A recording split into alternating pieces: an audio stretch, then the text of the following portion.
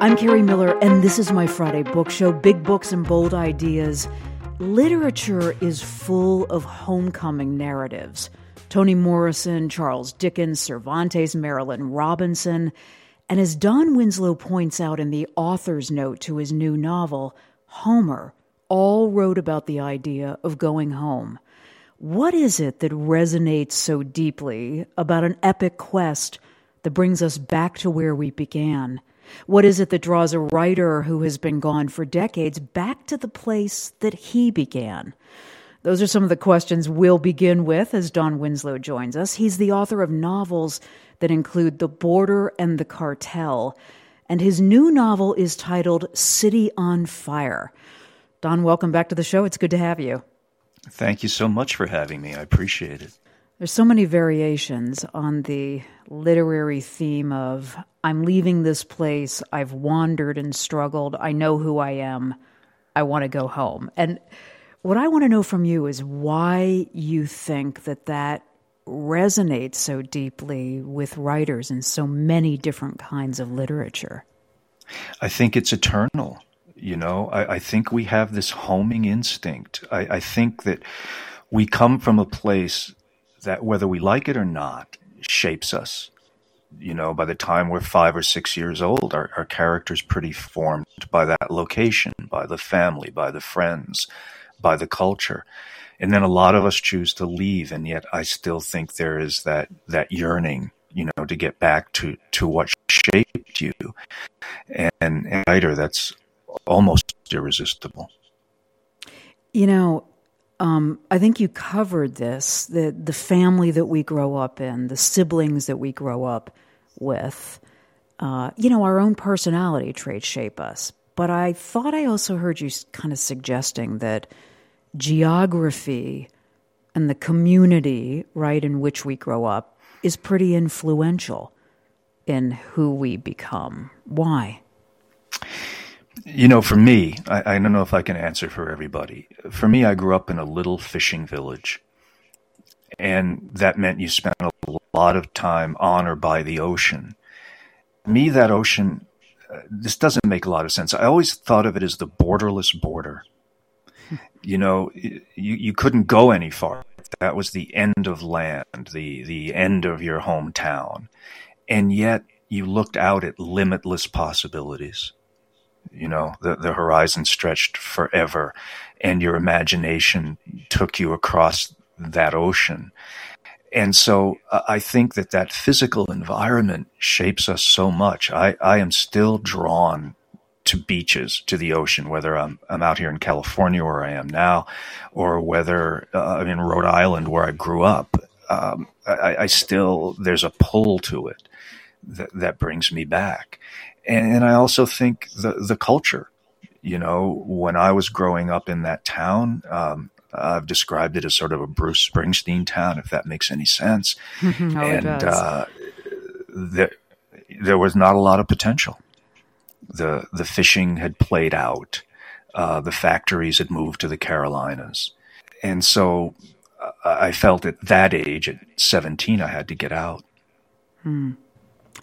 Do you think there is a connective tissue, a thread somehow, between a story like The Wizard of Oz and Homer's The Odyssey? Because at their essence, there is this quest for truth and who we are, and then there's this longing to return to the place that made these characters who they were. Does that seem like I'm reaching for a connection there? I don't think you're reaching very far. You know, I think there's definitely a thread there. If you look at Dorothy in Wizard of Oz, you know, she's swept away by a storm, and she's trying to go home, but she has to learn certain lessons, and she has to develop certain qualities within herself before she can go home. With the Odyssey, you have this war veteran who's been at war for 10 years in a bloody conflict. It's what I write about, in fact, in this book, in a contemporary crime setting, though. But Odysseus is a character in this book who then wanders for 20 years. he has to learn certain lessons and has to develop other qualities in himself before those Aeolian winds will deliver him home. So I think there's definitely a connective tissue there, without question. You know, what's interesting about this, as you point out in The Wizard of Oz, Dorothy is swept into this different place in this different world. But, I mean, you did this, I did this. Many of us exile ourselves. You know, we leave not knowing, maybe not planning, on ever going back. I wonder what the need to do that is. You don't ask the easy questions, do you, Carrie? Because no, but I know you can take it, Don. I'd ask myself that when I was going back. Why am I doing this? Yeah. Because it wasn't always easy. Not all of the memories were wonderful, and we went back to take care of my mother. Which, as a lot of people know, had its challenges and its difficulties and its sorrows. Mm-hmm. But at the same time, while I was experiencing that, I just started to re-experience, or maybe for the first time, experience a genuine love for that place and an excitement about it that I still have, by the way, 6 or 7 years down the line. We started to spend more and more time there as my mom needed more attention from us. And now, and she passed, we lived there half the year. It's sort of a Persephone existence, to continue this theme. Right. I wonder if some of this is I know I experienced this, a kind of distrust that I am really different in some ways than the unformed person I was back there. And that if I go back there, I may, there may be some doubt that I have become who I thought I was. I mean, in some ways it's like being back in the embrace of your family. You find yourself, almost unconsciously slipping back into that child that you were. And I kind of I've been thinking about this a lot because I have a high school reunion this summer.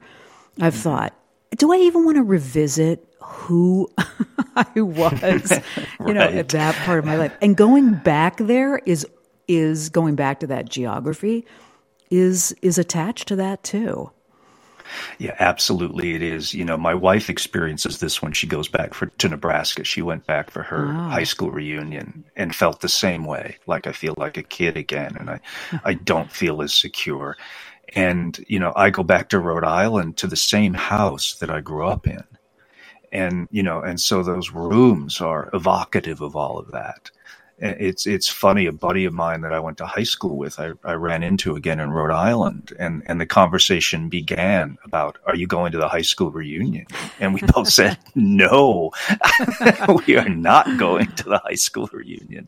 I have no desire to revisit that at all, But yeah, I think we do. I think that the physical surroundings, if nothing else, remind us of our childhood, and you get that same sort of stimuli that you had when you were a kid, and it can easily reduce you to a 10-year-old, I have a couple questions about what you've just said. Why did you know so quickly that you had no interest in going back to that reunion and, dipping back into that world, especially given the success you've had and who you are and the life that you've built away from there? Why did you know that? I didn't like it then, and there'd be no reason for me to like it now. You didn't like high school, No. You mean? No, I hated high school. Huh, I was really why? bad at high school, by the way. It felt like prison to me. Everybody telling you what to do, moving around when the bell rang, or because a bell rang. I used to go home at night and go to my room and read Shakespeare instead of what I was assigned. I was, would flunk virtually everything until the fourth quarter and then pull it out at the last second. I had this wonderful English teacher, Josephine Gernsheimer. It was her last year teaching, and I flunked the first quiz of junior English class because I didn't read the book, and I wrote on the top of the test paper. I said, I could probably bull my way through this, but I'm not going to insult your intelligence or mine. Flunk me. And she flunked me. A big red F, and but also a note, see me after class. And I did, and she said, don't come to class anymore. And I thought, wow, this is great. I wish I'd thought of this earlier. And she said, but you're going to come to lunch in my office. And for the rest of the year, I would go to lunch in Josephine Gernsheimer's office, and she would make me read the Atlantic Monthly, Harper's, really challenging stuff, and then discuss it with her over lunch. And it was years before I realized I'd gotten this sort of Oxford-style tutorial from this brilliant woman, that changed my life. Wow. What an astute teacher. She God. saw, yeah. And here's the other question. Do you remember do you have a specific sense memory of how you could not wait to leave? That you knew you had to leave and go somewhere else? Yeah, absolutely. Absolutely. I, as the cliche goes, I remember it as if it were yesterday. This getting on an airplane, the first time for me, and flying out from this little New England fishing village that y'all saw in like Coda, the film, and landing on the Great Plains. And you got out of the airplane onto the tarmac in those days, and I could see from horizon to horizon. I was almost physically dizzy. I'd never experienced anything like that. I could almost feel the curvature of the earth. I'd never been there before in my life. We didn't do college tours in those days. We didn't have the money to do that. And so I went, okay, University of Nebraska, and off I go. And it was remarkable, this sense of adventure and excitement and fear and all of that stuff, How did you choose the University of Nebraska of all places that you could have gone? I couldn't go to a lot of places that were not. They weren't accepting you? Is that it? A whole bunch that were terribly interested in having me. One reason I picked it was because it was far away, and everyone seemed to agree that was a good thing. And but it had a great journalism school. And at the time, I thought that's what I was going to do. I thought that was going to be my route to becoming a writer. And also, I had developed an interest in Native Americans. And I'm not even sure how that came about, but I wanted to be someplace in proximity to Native American culture. And so that was all Nebraska. I was trying to remember, didn't you major in Native American studies and what? Journalism? Actually, no. I majored in African studies. Oh, that's it. That's it. Yeah. Okay. Although for several years I tutored on the Winnebago Reservation, teaching elementary school English there, certain nights. No, African studies. Yeah. How did you choose that? I'd had this fascination with Africa since I was a kid, and I took a class in African history and loved it. And then I was selected for this kind of special program where you could design your own degree requirements as long as you specialized in a certain area. And so I specialized in Southern Africa and went on from there.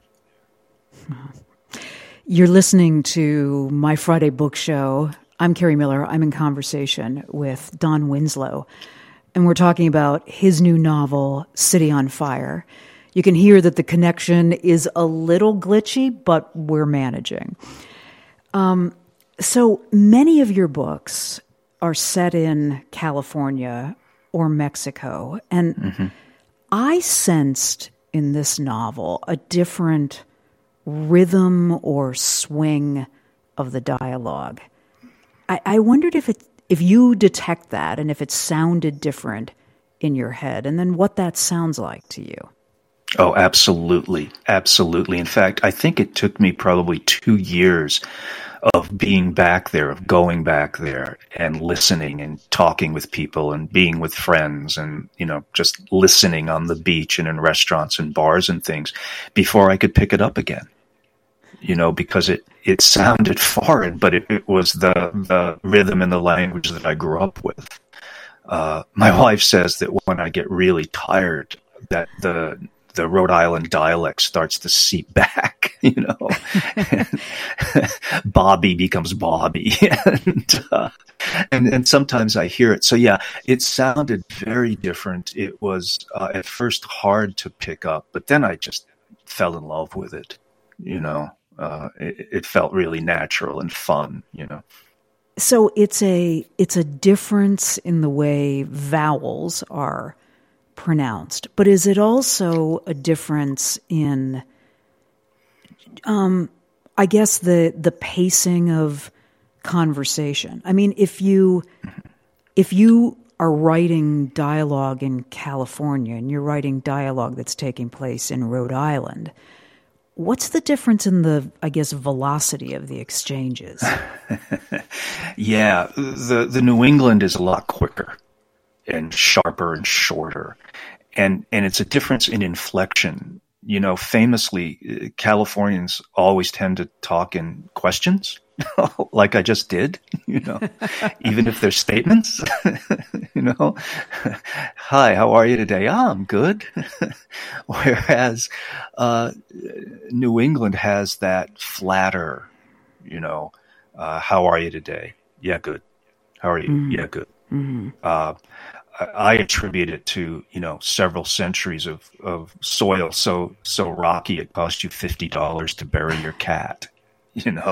There's always a hopefulness in California inflection and a kind of pessimism in the New England inflection that that eventually something's going to go wrong. And you're right about that. Oh my gosh, that is so interesting. Go ahead. Well, Rhode Island has particular little words, like wicked, which can mean wicked in the sense of evil, but usually used in the sense of very.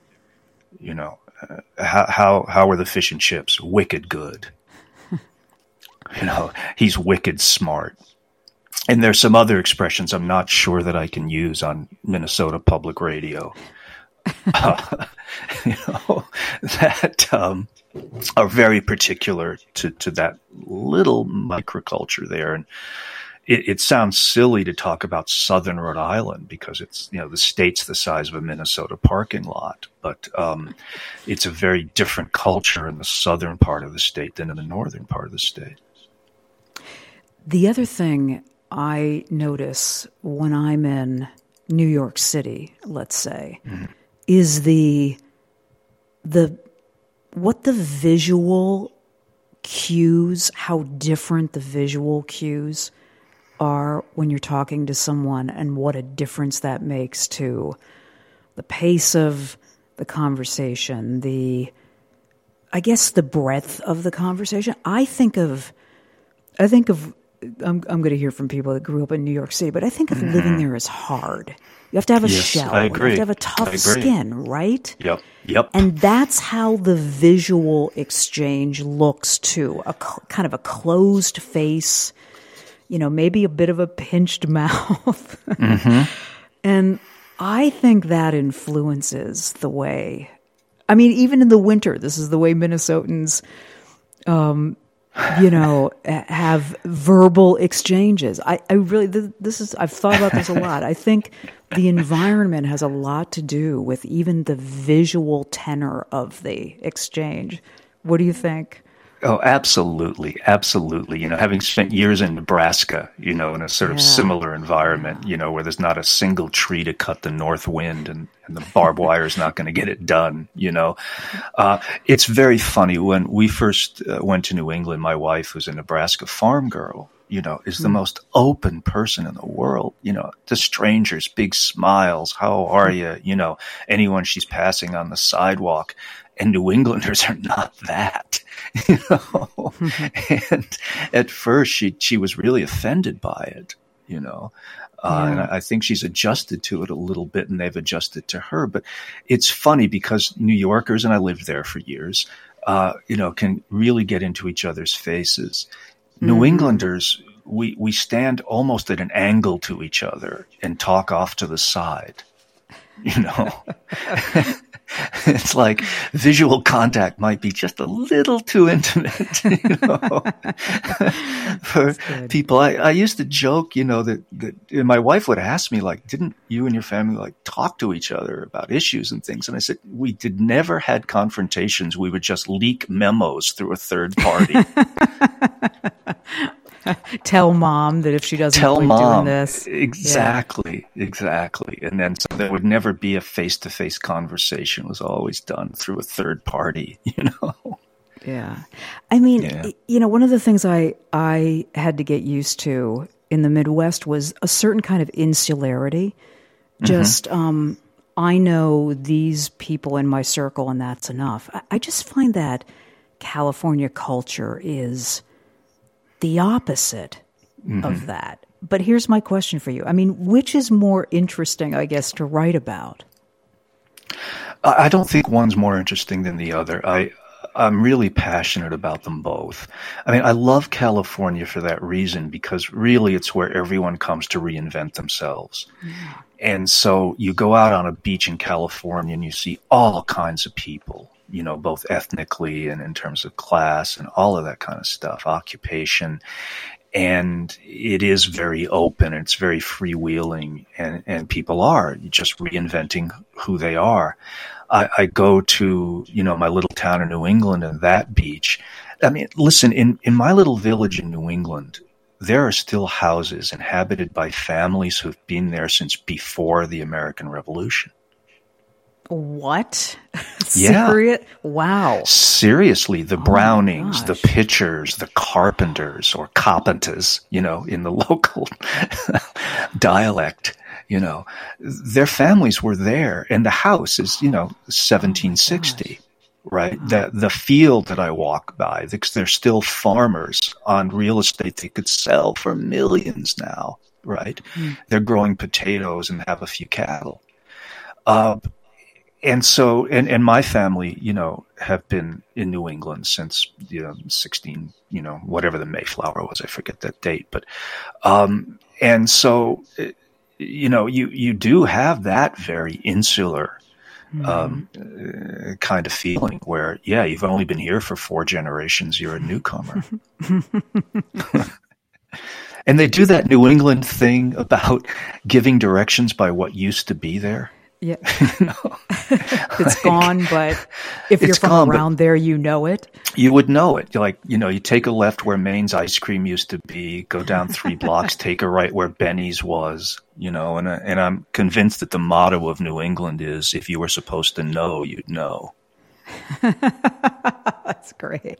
So how are you regarded as somebody who, happily exiled himself west and then west some more? And then has come back? It varies. I mean, I think really there's a little resentment from some folks, that he left. And sometimes I feel that kind of guilt, but I'm Catholic, so I'm going to feel guilty about everything. But I feel like, maybe I abandoned them, maybe I betrayed them, But for the most part, because my family's been there for so long, I'm accepted as a returnee, I'm in the old house, the old Winslow house, and we've fixed it up, and people, I think, respect that and like that, So at times, if I see, run into old high school classmates, there's a little bit of an edge there. Those that sort of never left. But for the most part, pretty positive. But again, I come from that family, You know, my mom was the librarian at the local library for 20 years. My parents were the house managers at the little summer theater at the beach for 30 years. My sister, lives there half the year and is, in fact, was a very successful romance novelist herself. So I think I have that family connection that kind of gives me a bit of a pass. What's your sister's writing name? Christine Rollofson. And I want to say she wrote 44 romance novels. She's since retired. Wow. Yeah, very successful. Wow. Yeah. That's cool. It's weird, 2 kids in a family and they both become novelists. I know. What are the odds on that? I don't know. Do you have a writing office when you're in Rhode Island? No. Or do you you don't write when you're there? I do write when I'm there. I write on the porch. I write on an old futon on the front porch. It's it started that way because, again, we were taking care of my mom, and I start work at 5:30 in the morning, and I didn't want to be waking people up. And so I'd, grab a cup of coffee and go out on the porch and sit on this old futon by a coffee table and write. And then it just became my habit. I don't really need to do that anymore, but I like it. I've written some good stuff out there, I think, and so why change it up? Was this novel mostly written there or mostly written in California, where you live outside of San Diego? Yeah, I do, yeah. We live in a little town, and I rent an old, what used to be a gas station out in the highway is my office. No, most of this book was written in Rhode Island. Now, mind you, I've been working on this book on and off for 27 years. I think the first chapter was written 27 years ago, so I'm not sure I could tell you. That. Yeah. I was going to ask you about that. What does it mean to... what was it that you couldn't see your way through it? It wasn't the right moment to tell this kind of a story. Have you figured that out? I think I've figured it out, Carrie. I think it relates to what we were talking about earlier. I don't think I was ready to go home yet. I don't think I was skilled enough at that point, or insightful enough, or that I was sort of maybe emotionally able to turn inward in that way. Because my writing does not tend to be terribly self-reflective. I write about other stuff. 23 years on the Mexican drug beat, for instance, or about New York cops or whatever. Writing this book, I realized, somewhat to my dismay, that it was going to take some sort of self-confrontation and some kind of accounting of the past in order to really write this book. And if I'm being really honest, I think that's one thing that took me so long. And that confrontation was about leaving, or what you were when you left, or why you've stayed away, or... All of the above. I think it was mostly about what I was when I left. I grew up in an era of social revolution. We didn't always have great relationships with our parents, with our family, with authority figures. I think in a weird kind of way, when I think about me and my friends at that age, we were already tired. We were sort of waiting to go to Vietnam. I distinctly kind of remember, for me, childhood's end was the Bobby Kennedy assassination. I think we were cynical. A lot of stuff happened. And so it was a relief to get out of there. And listen, it's a wonderful place in so many ways. I absolutely love it now and love the people. But in those years, at that age, I didn't. And so I had to come back to the house I grew up in and deal with all that. It was, I think I avoided it for quite a while. You know, it's interesting that you talk about that cynicism that you and your friends had at such a young age, because I've been thinking about who this character, Danny Ryan, is at the center of this novel. He's involved with, a family of kind of, I guess, small town mobsters, and he's being drawn ever more deeply into violence. And he possesses what I think of as a kind of nobility, this sense of morality that I think of as having an innocence about it in this criminal, cynical world that he lives in. I wonder what you think of that description. I haven't put that way. I think you're onto something.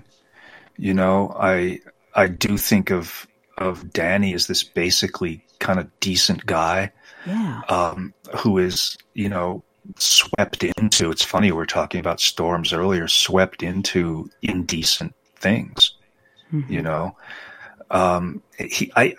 I think of him as seeking a certain kind of purity, that he had found for a while. He found it in the ocean.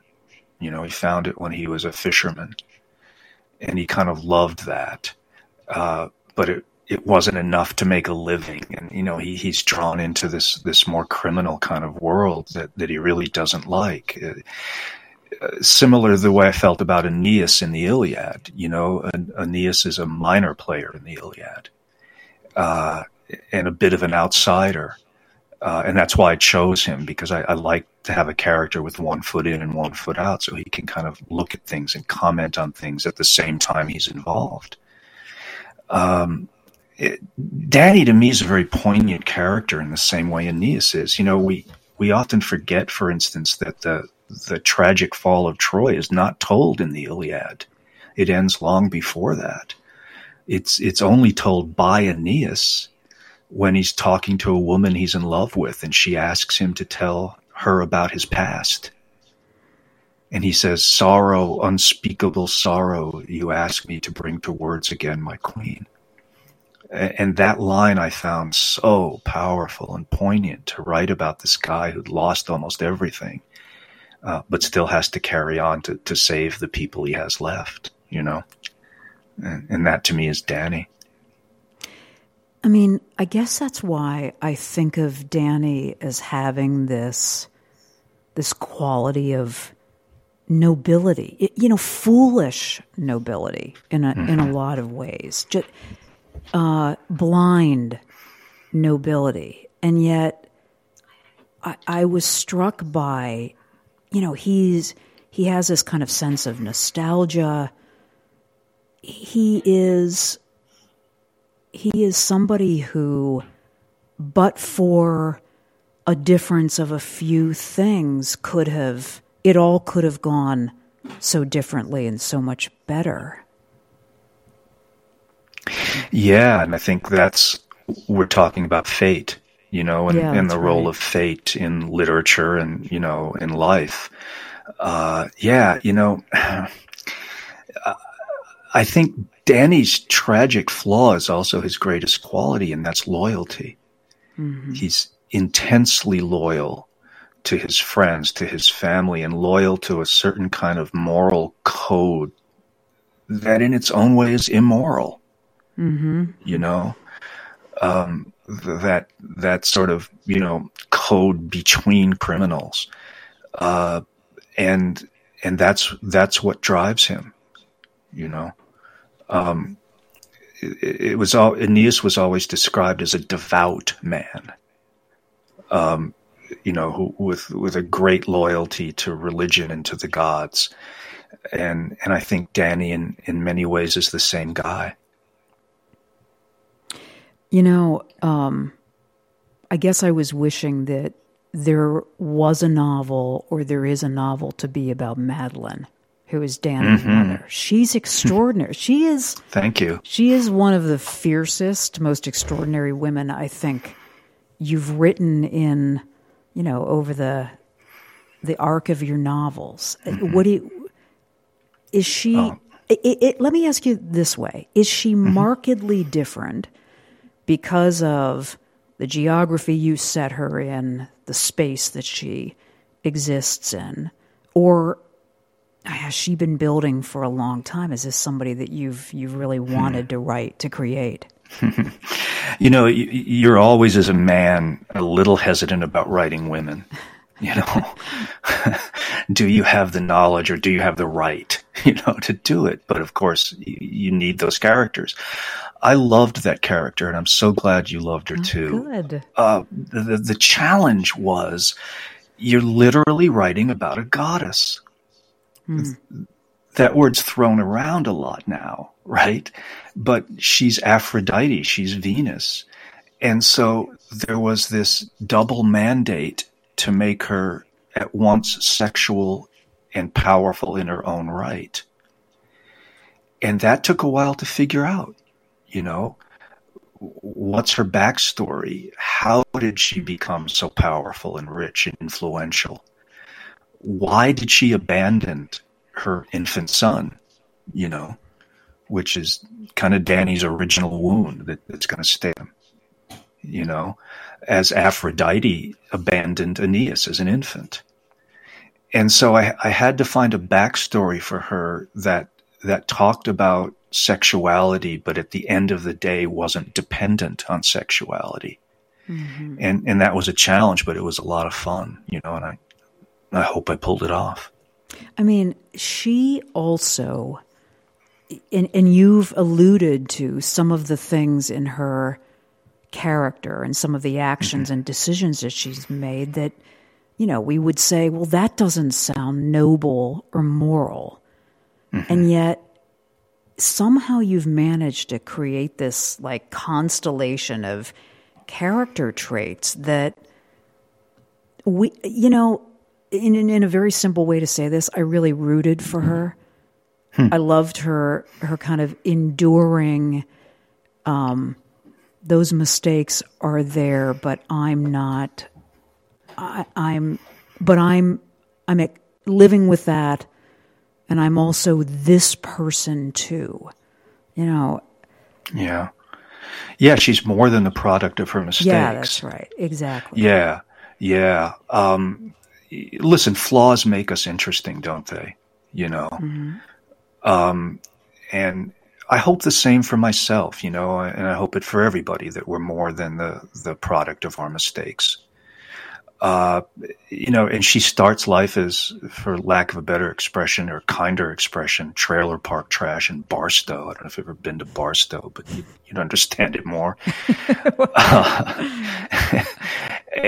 But determined to get out of that in whatever way she has to, and to reinvent herself as kind of a goddess, and she's very smart and she's very brave. And then she makes this decision to come back and reconnect with this adult son because he needs her now. And writing those scenes, with Danny is resentful about her coming to help him. But, I looked back at the Iliad and you saw Aphrodite literally plucking Aeneas, a wounded Aeneas, out of battle and saving his life. And, I kept thinking, what's the contemporary equivalent of that? So anyway, I'm glad you liked her. And you'll see her in the next two books, by the way. All right. This is the other thing I was going to ask you about. Okay, good. Yeah. You're listening to My Friday Book Show, and I'm in conversation with Don Winslow, and we're having a conversation about his new novel, City on Fire. So, okay, you take 27 years to, you pick the novel up, you put it down. Yeah. I mean, even then, are you saying you knew this was going to be a trilogy, or was it getting deep into the... Really? No, why? I knew I was going to follow Danny through his life arc, period, because I was fascinated by it. Aeneas, without giving away the ending of this book, but we all know about the fall of Troy. I mean, Aeneas has to flee, has to leave his hometown, no choice.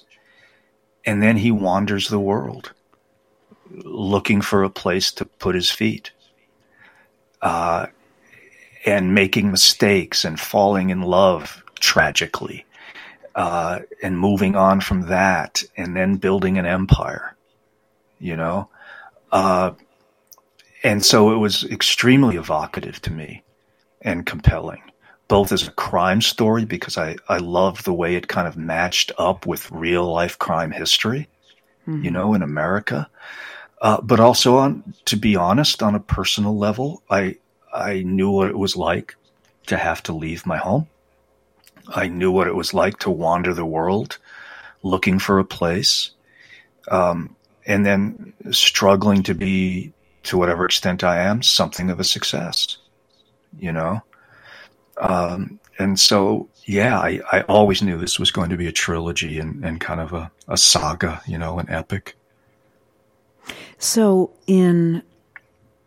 I guess I'm curious about how you think about the arc of a trilogy and leave room for, you know, the direction to really change somewhere in the path of the trilogy. Do you do that? Do you know that there are certain touch points that these characters must get to keep you on track for the trilogy? How does that work? Yeah, you know, I don't outline, you know, because I want to stay open to the possibility of surprises. You know, I think if I'm surprised, the reader's going to be surprised too. But yeah, you know, looking at the Aeneid, the Iliad, the Odyssey, and also the Greek tragic dramas, particularly the Orestes cycle, which is a great crime story. I knew there were certain touch points that, and I follow all the characters in this first book, by the way, through all three books, that they were going to have to hit. You know, and again, the issue was, what's the contemporary equivalent? Because I want people to be able to read these books as crime stories with no reference to the classics at all. You know, they could just be standalone crime novels. But if you do have sort of an interest in the classics or some knowledge of it, I think it's sort of a, you know, value added. But I wanted to explore those great themes over the course of time, and that required seeing these people's lives through, you know, to some kind of resolution. You have said, I think, and I think you've said this in our previous conversations, that you never stop learning from Raymond Chandler. Right. Do I have that right? You have that right, yeah. What is it that you never stop learning in reading his novels? I'm not going to claim that I succeed at this. Okay, let me be very clear. But what I learn is that you can take this crime genre and make it poetic, that you can use the devices of poetry to sort of lift your prose and still be within this genre. I don't know why you have to issue a disclaimer. Well, do you really read feel me like and read wow. read me and read Raymond Chandler, and I think you'll understand the disclaimer. There's poetry in your writing.